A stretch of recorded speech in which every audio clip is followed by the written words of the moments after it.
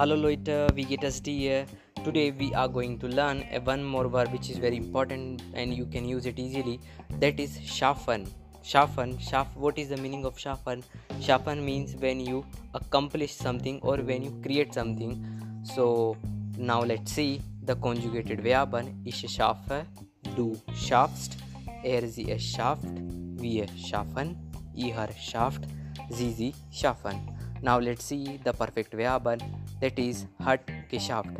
If you want to say that in my life I want to accomplish my target or my dreams or my objective, then you can say in meinem Leben möchte ich meine Ziele schaffen. That means in my life I want to achieve different goals. So like this you can use it, and it's very beautiful line. And whenever if somebody asks you that why are you learning German, so they will ask you warum lernen Sie Deutsch oder warum lernst du Deutsch. Then du kannst sagen ich beim Deutsch lernen möchte ich viele Zielen schaffen. That means with German I will accomplish lots of objective, lots of dreams. So like this you can use it, and definitely you can use it easily, and you will find the meaning whatever I have said.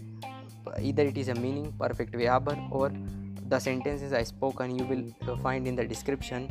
So while listening, just check it. It would be really helpful for you.